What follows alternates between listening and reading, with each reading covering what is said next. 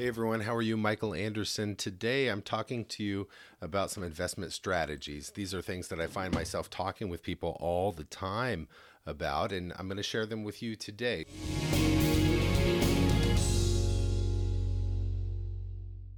First thing we'll talk about, words that you hear all the time in personal finance. Things like diversify, rebalance, invest for the long term. What do those even mean? So I'm going to talk a little bit about those. I'm also going to talk about something called the barbell strategy. What is the barbell strategy? I think that's a good strategy right now to think about and look at. So I'm going to spend a little bit of time sharing those items with you today, and I'll just jump right into it. So we hear these things a lot: diversify, rebalance. What do those mean? You know, when you think about how you're investing your money, maybe you have a 401k, an IRA, retirement funds, or investment account. How do you decide how much money is in cash or how much money is in something else, stocks or in bonds? And if it's in stocks, how do you decide which stocks to be in? Are we talking about large cap stocks, small cap, medium cap? Are we talking about domestic, the United States? Are we talking about other sectors? Information technology, energy, real estate. What is it that we're going to be invested in specifically is the question we're answering when we talk about diversification. And there's a lot to be said for this. There's a lot of options we have in terms of where we put our money. And there's also various indexes. They've looked at trying to put various thoughts together and just simplify this process and say, well, let's just look at an index. The S&P 500 index, the Dow Jones index. There's various indexes that group together various sectors, and they say, here's an index. And sometimes we chart the performance of those and say, well, how have they done over the last 10 or 20 years? And you can take a look. What you observe rather quickly is that there's no one index that has consistently outperformed another index. It will always have this variation. And that's kind of what the market does. Some years, one's on top. Another year, another one's on top. So it's hard to know where the top is, or some of them always, there's variation to also the bottom. There's not a consistent performer where it's always the worst or always the best. It's very random. So it's hard to know what to do there.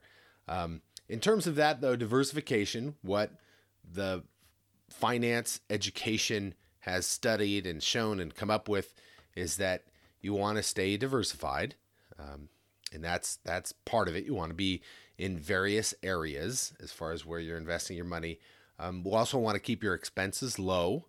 So the cost internally, we can help make sure that the internal costs of what we're doing are low. So we're not eating those performance with various fees, and keep your taxes appropriate as far as turnover. And as you switch from one investment to the other, is that generating high taxes in terms of the turnover and also eating away at your performance? So there's a number of things to think about when it comes to investing.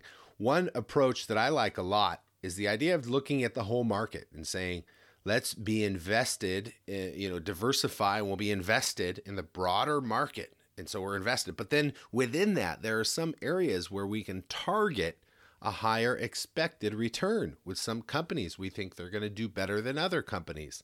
And in those, we want to have a little more overweight of what we're investing in. Those we think will have a higher expected return. And that's the way I like to think of it, is looking at it from that standpoint.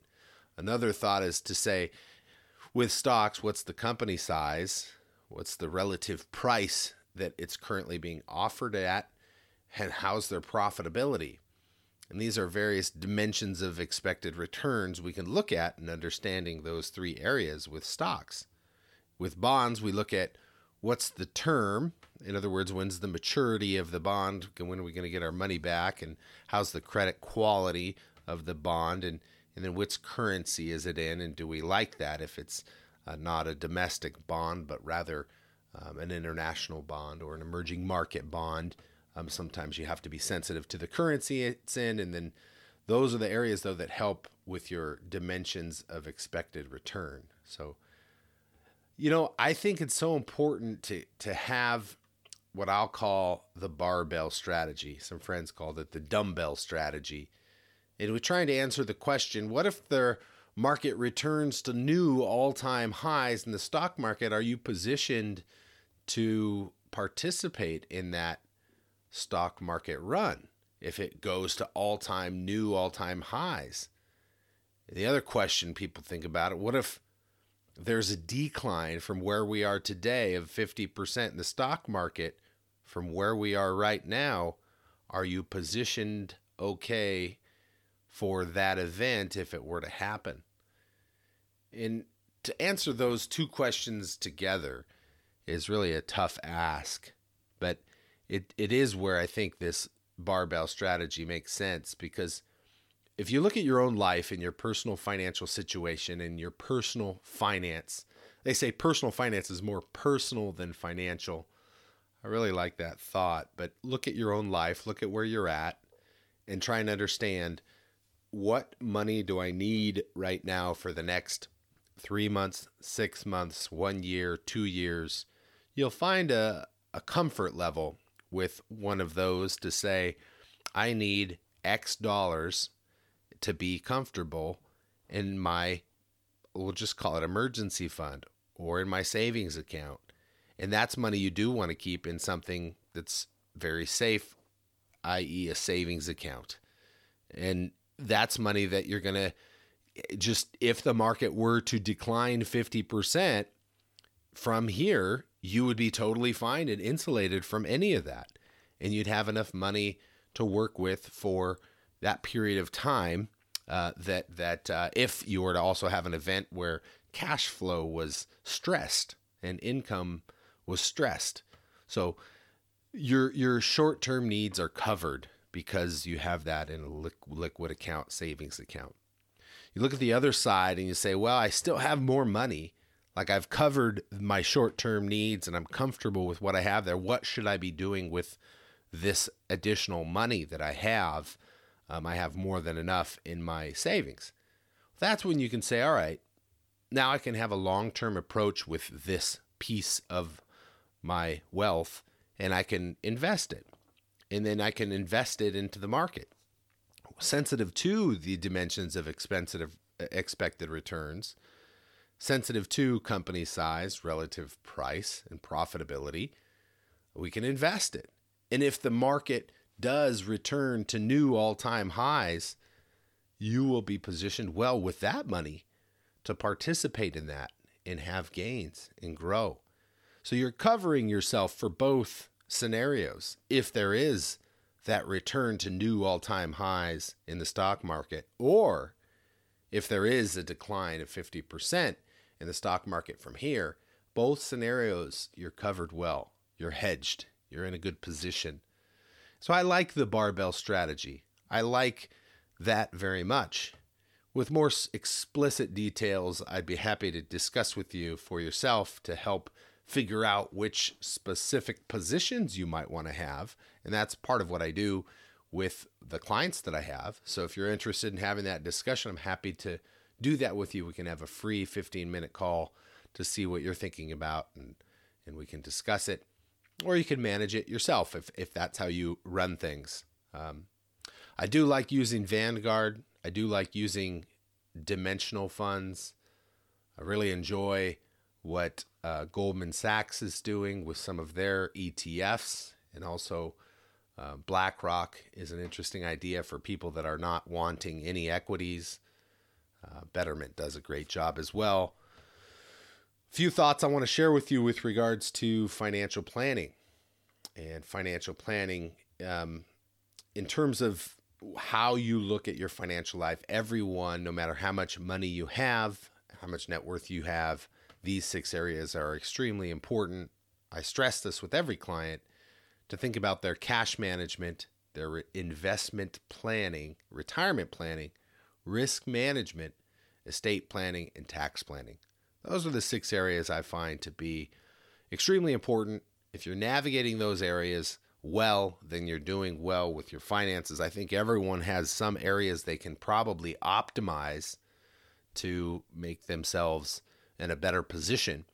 And if you look at the cost in terms of having that discussion to optimize your wealth, it's often you get a big value in terms of what you're spending and then the savings or returns that you're getting with regards to that. So something to think about indeed. Well, investment management is what we've been talking about today. Diversify, have that long-term approach. Be sure to rebalance as needed. Make sure you got your short-term needs covered in a safe way with cash. Make sure you're ready for that long-term money being invested well, and then you can participate in those market returns for the long term. The other thought that I think about, which comes up, is people will say, hey, I have money sitting here right now. Let's put it to work. How do I put this money to work? How do I implement getting this money invested? Should we just put it all in? Should we go in slowly with it? What's the strategy? What's the thought? And I think that's a fun discussion to have, and it's more than we're going to talk about right now, but I do recognize people are thinking about that and wondering about how should I implement getting this money invested because it's long-term money. Where should I choose to put it? How soon do I put it there? And what do we do? So there are some thoughts that we can definitely discuss with that.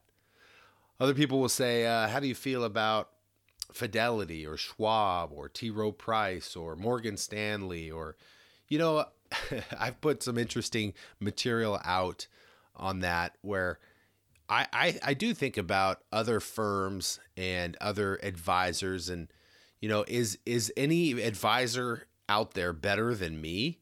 Is any advisor or firm out there better than what I'm going to do for someone? And there's that feeling of, well, no, like I'm going to help people better than anybody. Like nobody's going to get any help that's better than my help.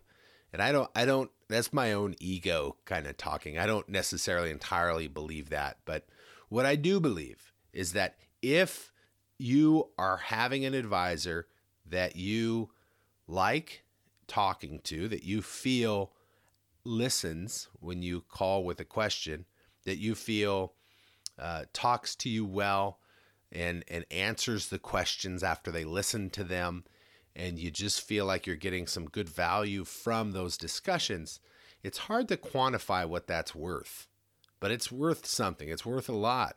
In addition to that, if they're managing your money, it's really important and nice to know, what those fees are and also what the strategy and what they're investing in and how they do that. And there should be some form of a annual review on some of that. I mean, you should have that access at a minimum, and not everybody does, but not everybody's interested in this as well. So it's tricky to navigate some of that stuff. If you don't have that relationship though, and if you aren't sure what is happening with how your money's invested, then I think it makes sense to shop a little bit, to have a few discussions to try and find someone that can help you with that. But anyhow, that's just a few thoughts for you to look at. I always share a couple websites I like is napfa.org, napfa.org. Also, XY Planning Network, I think is a good one to look at. And both of those places you're going to find fee-only financial advisors near you wherever you are, or virtual. So a lot of choices there. Hope you have a wonderful day and a wonderful week. Thank you for tuning in. I'm Michael Anderson, and we will talk with you soon. Engineer is Rachel Graves. And as a disclosure, please do not take advice from me or this program unless I'm your client, unless you are my client, unless we have a formal way of knowing each other. I don't know most of you. I don't know your situation, so it wouldn't make any sense to take advice from me for your situation. If you're looking for specific advice for yourself and your situation, please do consult a tax, legal, or financial professional to get that direct one-on-one help. All right, that's the disclosure. Have a wonderful day, and we'll talk with you soon. Bye-bye.